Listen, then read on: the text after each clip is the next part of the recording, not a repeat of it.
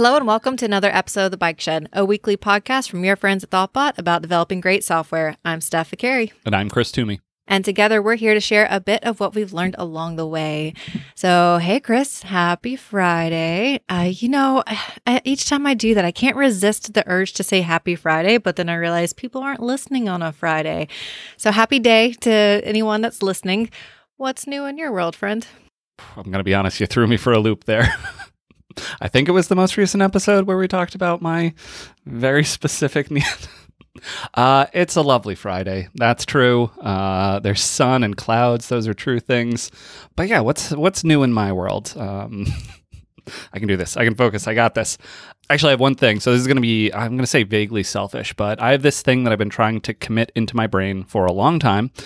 And I just can't get it to stick. So today I came up with like a mnemonic device for it, and I'm going to share it on the Bike Shed because maybe it'll be useful for other people. And then hopefully in quote unquote teaching it, I will deeply learn it. So the thing that happens in my world is occasionally I want to delete a URL from Chrome's autocomplete. To be more specific, because it's easier for people to run away with that idea, it's the Weather Channel. I do not like weather.com. I try to type weather often, and I just want Google to show me the little very quick pop-up thing there. I don't want any ads. I don't want to deal with that. But somehow, often weather.com ends up in my results. I somehow accidentally click on it. It just gets auto-populated, and then that's the first thing that happens whenever I type weather into the Omnibox in Chrome. And I get unhappy and I deal with it for a while. And then eventually I'm like, you know what? I'm deleting it. I'm getting it out of there. And then I try and remember whatever magical key combination it is that allows you to delete an entry from the drop-down list there. And I know it's a weird combination of like Command, Shift, Alt, Delete, Backspace, something. And every single time it's the same. I'm like, I know it's weird, but let me try this one. How about that one? How about that one? I feel like I try every possible combination. It's like when you try and plug in a USB drive and you're like, well, it's this way. No, it's the other way. Well, there's only two options and I've already tried two things. How can I not have gotten it yet? But I got it now. Okay, so on a Mac specifically, the key sequence is Shift Function Delete. So the way I'm going to remember this is function is abbreviated on the keyboard as FN. So that can be like I'm swearing, like I'm very angry about this. And then shift is the way to uppercase something, like you're shouting. So I just really need to effing delete this. So that's how I'm going to remember it. Now I've shared it with everyone else. And hopefully some other folks than me get utility out of that. But really, I hope that I remember it now that I've tried to boil it down to a memorable thing. It's definitely memorable. I'm now going to remember just that I need to F and delete this, and I'm not going to remember what at all it's tied to. That is the power of a mnemonic device. Yeah. Like, I know this is useful in some way, but I can't remember what it is. But yeah, that's wonderful. I love it. That's something that I haven't had to do in a long time and hadn't thought about. I need to do that more because you're right, especially like changing projects or things like that. There are just some URLs that I don't need cached anymore. I don't want auto-completed. So yeah, okay. I just need to F and delete it. I'll remember it. Here we go. I'm speaking this into the universe, so it'll be true. Just F and delete it. Your bit about the USB and always getting it wrong, you got a 50-50, but getting it wrong resonates so deeply with me and my capability with directions where I'm just terrible, whether I have to go like right or left, like my inner compass is going to get it wrong. And I've even tried to trick myself where I'm like, okay, I know I'm always wrong. So what if I do the opposite of what Stephanie would do? And it's still somehow wrong. Somehow your brain compensates and is like, oh, I know that we're going to do that. So it's amazing the way these things happen. Yep. I don't understand it. I've tried to trick the software, but I haven't figured out the right way. I should probably just, learn and get better at directions. But here we are.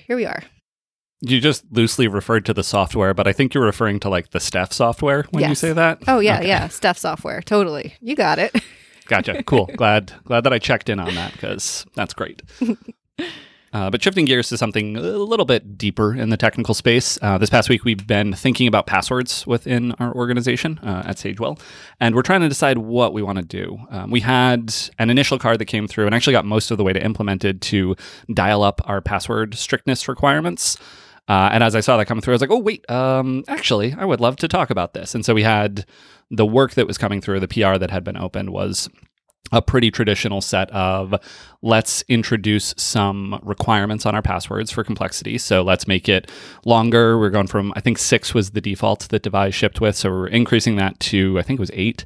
And then let's say that it needs a number and a special character and an uppercase letter or something like that. I've recently read the NIST rules, so the National Institute of Standards and Technology, I think is what they are.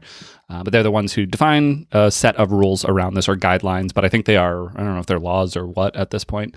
But they tell you, this is what you should and shouldn't do. And I know that the password complexity stuff is on the don't do that list these days. So I was like, this is interesting. And then I wanted to follow through. Interestingly, right now, so I've got the Trello boards up for the bike shed right now, but as a result, I can't look at the linked Trello card that is on the work boards because they're in different accounts, and Trello really has made my life more difficult than I wanted. But I'm going to pull this up elsewhere.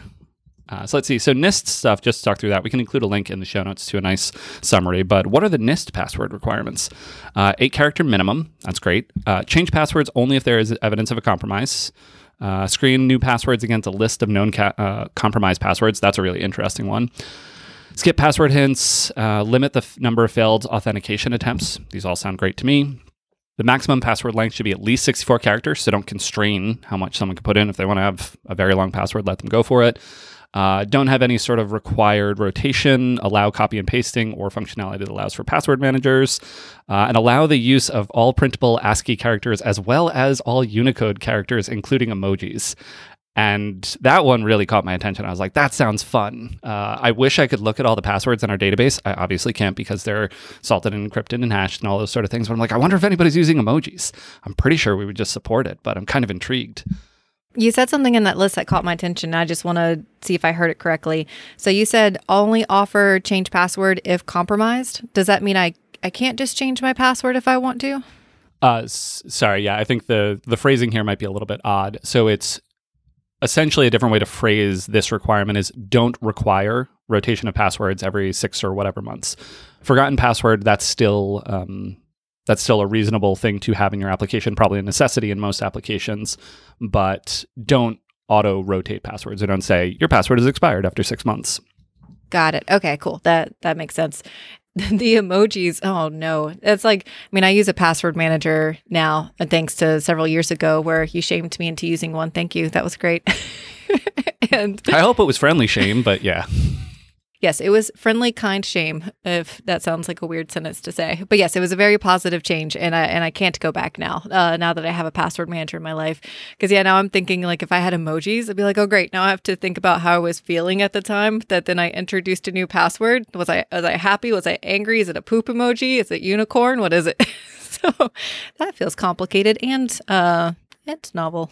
You also mentioned that on that list so going for more complexity in terms of like you have to have uppercase, you have to have a particular symbol, things like that is not on the recommended list. And I didn't know that. I'm so accustomed to that being a requirement for passwords and the idea of how we create something that is secure and less easy to guess or to essentially hack. So I'm curious about that one, if you know any more details about it as to why that's not the standard anymore. Yeah, I think I have some ideas around it. My understanding is mostly that introducing the password complexity requirements, while intended to prevent people from using very common things like names or their username or things like that, it's like, no, you can't because we've now constrained the system in that way. It tends in practice to lead to people having a variety of passwords that they forget all the time, and then they're using the forgotten password flow more often, and it basically, for human and behavior reasons, increases the threat surface area, because it means that they're not able to use, say someone has like a password scheme in mind where it's like, well, my passwords are, it's this common base and then some number of things specific to the site. It's like, oh no, we require 3 special characters. So it's like they can't do their thing, and now they have to like write it down on a Post-it note because they're not going to remember it otherwise. Or there are a variety of ways in which those complexity requirements lead to behavior that's actually less useful. Okay, so it's the Post-it note threat vector that we have to be worried about. Which is a very real threat vector. I believe it. Yes, I know people that keep list of passwords like on paper near their desk. Yep. This is a thing. Yep.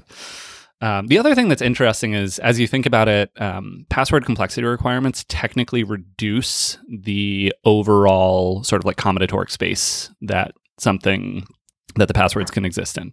Because imagine that you're a password hacker and you're like, I have no idea what this password is. All I have is an encrypted, hashed, salted sort of value, and I'm trying to crack it. And so you know the algorithm, you know how many passes, you know potentially the salt, because often that is available. I think has to be available, actually, now that I think about that out loud. But so you've got all these pieces and you're like, I don't know, now it's time to guess. So what's a good guess of a password? And so if you know the minimum number of characters is 8 and the maximum is 12, because that actually happens on a lot of systems, that's actually not a huge sort of combinatoric space. And then if you say, oh, and it has to have a number, and it has to have an uppercase letter, and it has to have a special character, you're just reducing the number of possible options in that space. And so although this is more like a mathematical thing, but in my mind, I'm like, yeah, wait, that actually makes things less secure, because now there's fewer passwords to check because they don't meet the complexity requirements. So you don't even have to try them if you're trying to brute force crack a password. Yeah, you make a really good point that I hadn't really thought about, because I've definitely seen those sites that, constrain you in terms of like has to have a minimum, has to have a maximum. And I hadn't really considered the fact that they are constraining it and then reducing the values that it could be. I am curious though, because then it doesn't feel right to have no limit in terms of like, you don't want people then just spamming your sign up and then putting something awful in there that has a ridiculous length. So do you have any thoughts on that and providing some sort of length requirement or length maximum? Yeah, I think the idea is don't prevent someone who wants to put in a long passphrase, like let them do that. But there is, the NIST guidelines specifically say 64 characters. Devise out of the box is 128, I believe. I don't think we tweaked that, and that's what we're at right now. So you can write an old style tweet, and that can be your password if that's what you want to do. But there is an upper limit to that. So yeah, there is a reasonable upper limit, but it should be very permissive to anyone who's like, I want to crank it up. Cool. Yeah, I just wanted to validate that, having an upper bound is still important. Yeah, definitely important. It's more for like implementation and our database having a reasonable size and sort of those sort of things. Although at the end of the day, the thing that we store is the encrypted password. So I don't know if bcrypt would run slower on a giant body of text versus a couple characters. That might be the impact. So it would be speed as opposed to storage space, because you always end up with a fixed length hash of the same length, as far as I understand it. But yeah, it's interesting little trade-offs like that where the complexity requirements do a good job of forcing people to not use very obvious things like password. Password does not fit nearly any complexity requirements, but we're going to try and deal with that in a different way. We don't want to try and prevent you from using password by saying you must use an uppercase letter and a special character and things that make real passwords harder as well. But it is an interesting trade-off because technically you're making the sort of crackability easier. So it's a weird, gets into the human and the technical and the interplay between them. Thinking about it somewhat differently as well, there's all the stuff about, you should salt your passwords, then you should hash them. You should run them through a good password hashing algorithm. So we're using bcrypt right now because I believe that's the default that Devise ships with. I've heard good things about Argon 2, I think is the name of the new cool kid on the block in terms of password hashing. That whole world is very interesting to me, but at the end of the day, we can just go with Devise's default and I'll feel pretty good about that and have a reasonable cost factor. Those all seem like smart things. But then as we start to think about the complexity requirements, and especially as we start to interact with an audience like Sagewell's demographic, so we're working with seniors who are perhaps less tech native, less familiar, we want to reduce the complexity there in terms of them thinking of and remembering their passwords. And so rather than having those complexity requirements, which I think can do a good job, but still make stuff harder, and how do you communicate the failure modes, et cetera, we're switching it. And the things that we're introducing are we have increased the minimum length. So we're up to 8 characters now, which is NIST's low end recommended. So it's between 8 and 128 characters. We are capturing anytime a password reset attempt happens and the outcome of it. So we're storing those now in the database and we're showing them to the admins. So our admin team can see if password reset attempts have happened and if they were successful. That feels like good information to keep around. Technically, we could get it from the logs, but that's sort of deeply hidden away and only really accessible to the developers. So we're now surfacing that information because it feels like a particularly pertinent thing for us. We've introduced rack attack. So we're throttling those attempts, and if someone tries to just brute force through that credential stuffing, as the terminology goes, we will lock them out. So either based on IP address or the account that they're trying to log into. We also have Devise's lockable module enabled. So if someone tries to log in a bunch of times and fails, their account will go into a locked state, and then an admin can unlock it. But it gives us a little more control there. So a bunch of those are already in place. The new one, this is the one that I'm most excited about, is we're going to introduce Have I Been Pwned? And so they have an API. We can hit it. It's a really interesting model as to how do we ask if a password has been compromised without giving them the password. And it turns out there's this fun sort of cryptographic handshake thing that happens. K-anonymity is apparently the mechanism or the underpinning technology or idea. Anyway, it's super cool. I'm excited to build it. It's going to be fun. But the idea there is, rather than saying don't use a password that might not be secure, it's, hey, we actually definitively know that your password has been cracked and is available in plain text on the internet, so we're not going to let you use that one. And that's part of the sign-up flow as to where you would catch that? So we're going to introduce it on both sign up and sign in, because a password can be compromised after a user signs up for our system. So we want to have it at any point. Obviously, we do not keep their plain text password, so we can't do this retroactively. We can only do it at the point in time that they are either signing up or signing in, because that's when we do have access to the password. We otherwise, throw it away and keep only the hashed value. But we'll probably introduce it at both points. And the interesting thing is communicating this failure mode is really tricky. Like, hey, your password's cracked. Not like here, not on our site. No, we're fine. And you should probably change your password, but well, so here's what it means. There's actually this database. It's called Have I Been Pwned? Don't worry. It's good, though. It's PWNED, but that's fine. That's too many words to put on a page. I can't even say it here in a podcast. And so what we're likely to do initially is instrument it such that our admin team will get a notification and can see that a user's password has been compromised. At that point, we will reach out to them and then, using the magic of human conversation, try and actually communicate that and help them understand the ramifications, what they should do, et cetera. Longer term, we may find a way to build up an FAQ page that describes it and then say, feel free to reach out if you have questions, but we want to start with the sort of higher touch approach. So that's where we're at. I love it. I love that you dove into how to explain this to people as well, because I was just thinking this is complicated and gonna freak people out and panic, but you want them to take action but not panic, or I don't know, maybe they should panic a little bit. It's just they should panic just the right amount. Right. So I like the starting with the more manual process of reaching out to people, because then you can find out more how did people react to this? What kind of questions did they ask? And then collect that data and then turn that into an FAQ page. Just well done. We haven't quite done it yet, but I am very happy with the collection of ideas that we've come to here. We have a security firm that we're working with as well. And so I had my weekly meeting with them and I was like, oh yeah, we also thought about passwords a bunch and here's what we came up with. And I was very happy that they were like, yeah, that sounds like a good set. I was like, cool. All right. I feel good. I'm very happy that we're getting to do this. And there's an interesting sort of interplay between security theater and real security. And security theater, just to explain the phrase if anyone's unfamiliar with it, is things that look like security. So, big green lock up in the top left corner of the URL bar. It actually doesn't mean anything historically or now, but it really looks like it's very secure, right? Or password complexity requirements make you think, oh, this must be a very secure site. But for reasons, it actually doesn't necessarily prove that at all. And so we tried to find the balance of what are the things that obviously demonstrate our considerations around security to the user? At the end of the day, what are the things that actually will help protect our users? That's what I really care about. But occasionally, you got to play the security theater game. Every other financial institution on the internet kind of looks and feels a certain way in how they deal with passwords. And so will a user look at our seemingly laxer requirements or laxer approach to passwords and judge us for that?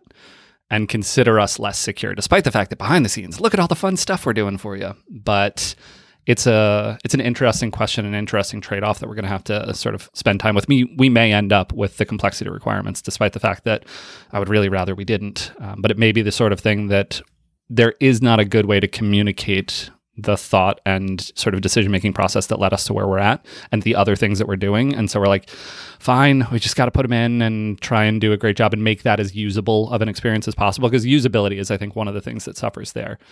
You didn't do one of the things on the list, or like, it's green for each of the ones that you did, but it's red for the one that you didn't, and your password and your password confirmation don't match and you can't paste. Like, it's very easy to make this wildly complex for users. So security theater is a phrase that I don't think I've used, but the way you're describing it, I really like. Oh, and I have a solution for you underneath the password where you have, we don't partake in security theater and we don't have all the other fancy requirements that you may have seen floating around the internet. And here's why. And then just drop a link to the episode. And, people can come here and listen. It'll totally be great. It won't annoy anyone at all. And it'll start and they'll hear me yelling about effing delete that weather.com URL. Okay, maybe fast forward them to the part about... Drop them to the timestamp. That makes sense. Yep. Mm-hmm. I like it. I think that's what we should do, yeah. Most features on the app should have a link to a Bike Shed episode. That feels true. Excellent Easter egg. I'm into it. But yeah, I like all the thoughtfulness that y'all have put into this, because I haven't had to think about passwords in this level of detail. And then also, switching over to when things start to change and start to move away. You're right. There's still that we need to help people then become comfortable with this new way and let them know that this is just as secure, if not more secure. But then there's already been that standard that has been set for your expectations. And then how do you help people along that path? So yeah, it seems like y'all have a lot of really great thoughtfulness going into it. Well, thank you. Yeah, it's frankly been a lot of fun. I really like thinking in this space. It's a fun sort of almost hobby that happens to align very well with my profession sort of thing. Actually, I have one other idea that we're not going to do, but this is something that I've had in the back of my mind for a long time. So when we use Bcrypt, or Devise uses Bcrypt under the hood, and one of the things that it configures is a cost factor, which I believe is just the number of times that the password plus the salt and whatnot is run through the Bcrypt algorithm. The idea there is you want it to be computationally difficult, and so by doing it multiple times, you increase that difficulty. But what I'd love is, instead of thinking of it in terms of like an arbitrary cost factor, which I think is 12, like I don't know what 12 means, I want to know it in terms of dollars. How much would it cost to, like, dollars and cents to crack a password? Because in theory, you can distribute this across any number of EC2 instances that you spin up. The idea of cracking a password, that's a very map reducible type problem. So let's assume that you can infinitely scale up compute on demand. How much would it cost in dollars to break this password? And I feel like there's an answer. Like I want that number to be like $1 million. But as EC2 costs go down over time, I want to hold that line. I want to be like $1 million is the line that we want to have. And so as EC2 prices go down, we need to increase our Bcrypt cost factor over time to adjust for that and maintain the $1 million per password cracking sort of high bar. That's the dream. Swapping out the cost factor is actually really difficult. I've looked into it, and you have to like double encrypt and do weird stuff. So for a bunch of reasons, I haven't done this, but I just like that idea. Let's pin this to a dollar value. And then from there, decisions sort of naturally flow out of it. But it's so much more of a real thing. $1 million. I know what that means. 12. I don't know what 12 means. $1 million password. I like it. I feel like episode. I was going to say that's a perfect title. $1 million password. $1 million password. But with that wonderful episode naming cap there, I think I'm done rambling about passwords. What's up in your world, Steph? One of the things that I've been chatting with folks lately is RailsConf is coming up. It's May 17th through the 19th. And it's been sort of like that casual conversation of like, hey, are you going? Are you going? Who's going? It's going to be great. And as people have asked, like, are you going? And I'm always like, no, I'm not going. But then I popped onto the RailsConf website today because I was just curious. I wanted to see like the schedule and the talks that are being given. And I keep forgetting that there's the in-person version, but there's also the home edition. And I was like, oh, I could go. I could do this. And I just forget that is something that is just more common now for conferences where you can attend them virtually. And that is just really neat. So I started looking a little more closely at the talks. And I'm really excited because we have a number of ThoughtBotters that are giving a talk at RailsConf this year. So there's a talk being given by Fernando Perales that's called Open the Gate a Little, Strategies to Protect and Share Data. There's also a talk being given by Joel Kenville. Your test suite is making too many database calls. I'm very excited. Just that one is near and dear to my heart, given the current client experiences that I'm having. And then there's another one from someone who just joined ThoughtBot, Christopher Aji Slater, your TDD treasure map. So we'll be sure to include a link to those for anyone that's curious, but it's a stellar lineup. I mean, I'm always impressed with Rails Conf talks, but this one in particular has me very excited. Do you have any plans for Rails Conf? Do you typically wait for them to come out later and then watch them, or what's your MO? Historically, I've tended to watch the conference recordings after the fact. I went 1 year. I actually met Christopher Slater at that very RailsConf that I went to. And I believe Joel Kenneville was speaking at that one. So lots of everything old is new again. But yeah, I think I'll probably catch it after the fact in this case. I'd love to go back in person at some point because I really do like the in-person thing. I'm thrilled that there is the remote option as well. But for me personally, sort of the hallway track and hanging out and meeting folks is a very exciting part. So that's probably the mode that I would go with in the future, but I think for now I'm probably just going to watch some talks as they come out. Yeah, that's typically what I've done in the past too, is I kind of wait for things to come out and then I go through and make a list of the ones that I want to watch. And then, I can make popcorn at home. It's delightful. I can just get cozy and have an evening of RailsConf talks. That's what normal people do on Friday nights, right? That's totally normal. I mean, yeah, maybe not the popcorn part, but no popcorn. Not that I'm opposed to popcorn. Brussels sprouts. What do you need? Yeah, Brussels sprouts. That's what it is. Just sitting there eating handfuls of Brussels sprouts, watching Ruby conference talks. I do love Brussels sprouts. Just to throw it out there. I don't want it to be out in the ether that I don't like them. I got an air fryer, and so I can air fry Brussels sprouts, and they're delicious. I mean, I like them regardless, but that is a really fantastic way to cook them at home. So I'm a big fan. All right, I'm moving you into the category of fancy friends. Fancy friends with an air fryer. I wasn't already in your category of fancy friends. I didn't think you'd take it that way. I'm sorry to break it to you. I'm actually a little hurt that I'm now in the category of fancy friends. Makes a lot of sense that I wasn't there before, so I'll just deal with, it's fine. I'm fine. It's a weird rubric that I'm running over here. Pivoting away quickly so I don't have to explain the categorization for fancy friends. I saw something in the Ruby Weekly newsletter that had just come out, and it's one of those that I see surface every so often. And I feel like it's a nice reminder because I know it's something that even I tend to forget. And so I thought it'd be fun just to resurface it here. And then we can also provide a link to the wonderful blog post that's written by Benito Serna. And it's the difference between count, length, and size in an association with Active Record. So for folks that would love a refresher, so count, that's a method that's always going to perform a SQL count query. So even if the collection has already been loaded, then calling count is always going to execute a database query. So this is the one that's just like, watch out, avoid it. You're always going to hit your database when you use this one. And then next is length. And so length loads the whole collection into memory and then returns that length, the number of items in that collection. If the collection has been loaded, then it's not going to issue a database call. And then it's just still going to it's going to delegate to that Ruby length method and let you know how many records are in that collection. So that one is a little bit better because then that way, if it's already loaded, at least you're not going to have a database call. And then next is the size method, which is just the one that's more highly recommended that you use because this one does have a nice safety net that is built in because first it's going to check if we need to perform a database call, if the records have been loaded or not. So if the collection has not been loaded, so we haven't executed a database query and stored the result, then size is going to perform a database query. Specifically, it's using that SQL count under the hood. And if the collection has been loaded, then a database call is not issued and then going to use the Ruby length method to then return the number of records. So it just helps you prevent unnecessary database calls and is the reason that one is recommended over using count, which is going to always issue a call. And then also to avoid length where you can, because that's going to load the whole collection into memory and we want to avoid that.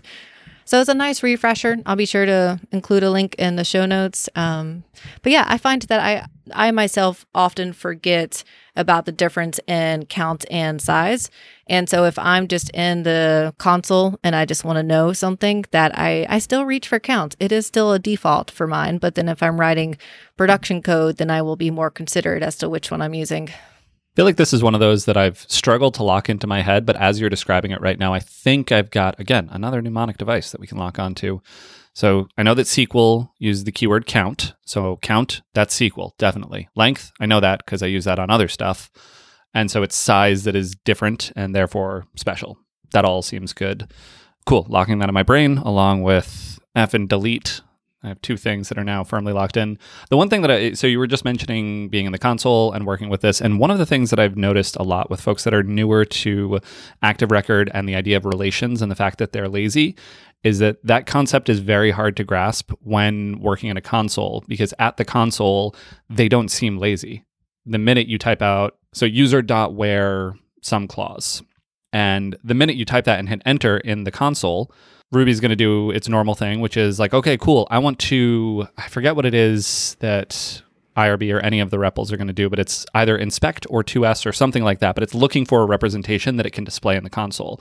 And Active Record Relations will typically say like, oh, cool, you need the records now because you want to show it like an array, because that's what inspect is doing under the hood. So at the console, it looks like Active Record is eager and will evaluate the query the minute you type it. But that's not true. And this is a critical thing that if you can think about it in that way, and the fact that Active Record Relations are lazy, and then take advantage of it, you can chain queries, you can build them up, you can break that apart, you can compose them together. There's really magical stuff that falls out of that. But it's interesting because sort of like a Heisenbug, where the minute you go to look at it in the REPL, it's like, oh, it is not lazy, it is eager, it evaluates it the minute I type the query. But that's not true. That's actually the REPL tricking you. I will often just throw a semicolon at the end of it because I'm like, I don't want to see all that noise. Just give me the relation. I want the relation, not the results of executing that query. And so if you tack a semicolon at the end of the line, that tells Ruby not to print the thing, and then you're good to go from there. That's a great pro tip. Yeah, I've forgotten about the semicolon, and I haven't been using that in my workflow as much, so I'm so glad you mentioned that. Yeah, I'm sure that's part of the thing that's added to my confusion around this too, or something that has just taken me a while to sort of lock it in as to which approach that I want to use for when I'm querying data or for when I need to get a particular count or length or size. By using all 3, I'm just confusing myself more. So I should really just stick to the verbiage of using size. There's also a fabulous article by Nate Berkopec that's titled 3 Active Record Mistakes That Slow Down Rails App. And he does a fabulous job of also talking about the differences of when to use size and then some of the benefits of when you might use count. The short version is that you can use count if you truly don't care about using any of those records. Like, you're not going to do anything with them. You don't need to load them. Like, you truly just want to get a count. Then sure, because then you're issuing a database query, but then you're not going to then in a view very soon issue another database query to collect those records again. So he has some really great examples, and I'll be sure to include a link to his article as well. Speaking of Ruby tidbits and kind of how this particular article about count, length, and size came across my view earlier today. Ruby Weekly is a wonderful newsletter, and I feel like I don't know if I've given them a shout out. They do a wonderful job. So if you haven't yet checked out Ruby Weekly, I highly recommend it. There's just always really great, interesting articles, either about stuff that's a little bit more like cutting edge or things that are being released with newer versions, or they might be just really helpful tips around something that someone learned, like the difference between counts, length, and size. And I really enjoy it. So I'll also be sure to include a link in the show notes for anyone that wants to check that out. They also do something that I really appreciate, where when you go to their website, you have the option to subscribe. But I am terrible about subscribing to stuff. So you can still click and check out the latest issue, which I really appreciate, because in that way I don't feel obligated to subscribe, but I can still see the content. Oh, yeah. Ruby Weekly is fantastic. In fact, I think Peter Cooper is the person behind it, or Cooper Press, as the company goes. And there's a whole slew of newsletters that they produce. So there's JavaScript Weekly, there's Ruby Weekly, there's Node Weekly, Golang Weekly, React Status, Postgres Weekly. There's a whole bunch of them. They're all equally fantastic, the same level of curation and sort of intentional content and all those wonderful things. So I'm a big fan and subscribe to a handful of them. And just because I can't go an episode without mentioning Inbox Zero, if you are the sort of person that likes to defend the pristine nature of your email inbox, I highly recommend Feedbin and their ability to set up a special email address that you can use to then turn it into an RSS feed, because that's magical. Actually, these ones might already have an RSS feed under the hood. But yeah, RSS is still alive. It's still out there. I love it. It's great. And that ends my thoughts on that matter. I have what I feel like is a developer confession. I don't think I really appreciate RSS feeds. I know they're out there in the ether and people love them, and I just have no emotion, no opinion attached to them. So one day I think I need to enjoy the enrichment that is RSS feeds, or maybe I'll hate it. Who knows? I'm reserving judgment either way. I don't think I will, but I don't want to box future Stephanie in. Got to maintain that freedom. On that note, shall we wrap up? Let's wrap up. Show notes for this episode can be found at bikeshed.fm. This show is produced and edited by Mandy Moore. If you enjoyed listening, one really easy way to support the show is to leave us a quick rating or even a review in iTunes, as it really helps other folks find the show. If you have any feedback for this or any of our other episodes, you can reach us at @_BikeShed or reach me on Twitter at @svicari. And I'm at Chris Toomey.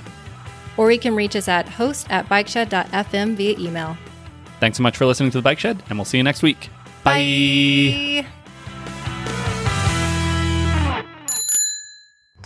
This podcast was brought to you by Thoughtbot. Thoughtbot is your expert design and development partner. Let's make your product and team a success.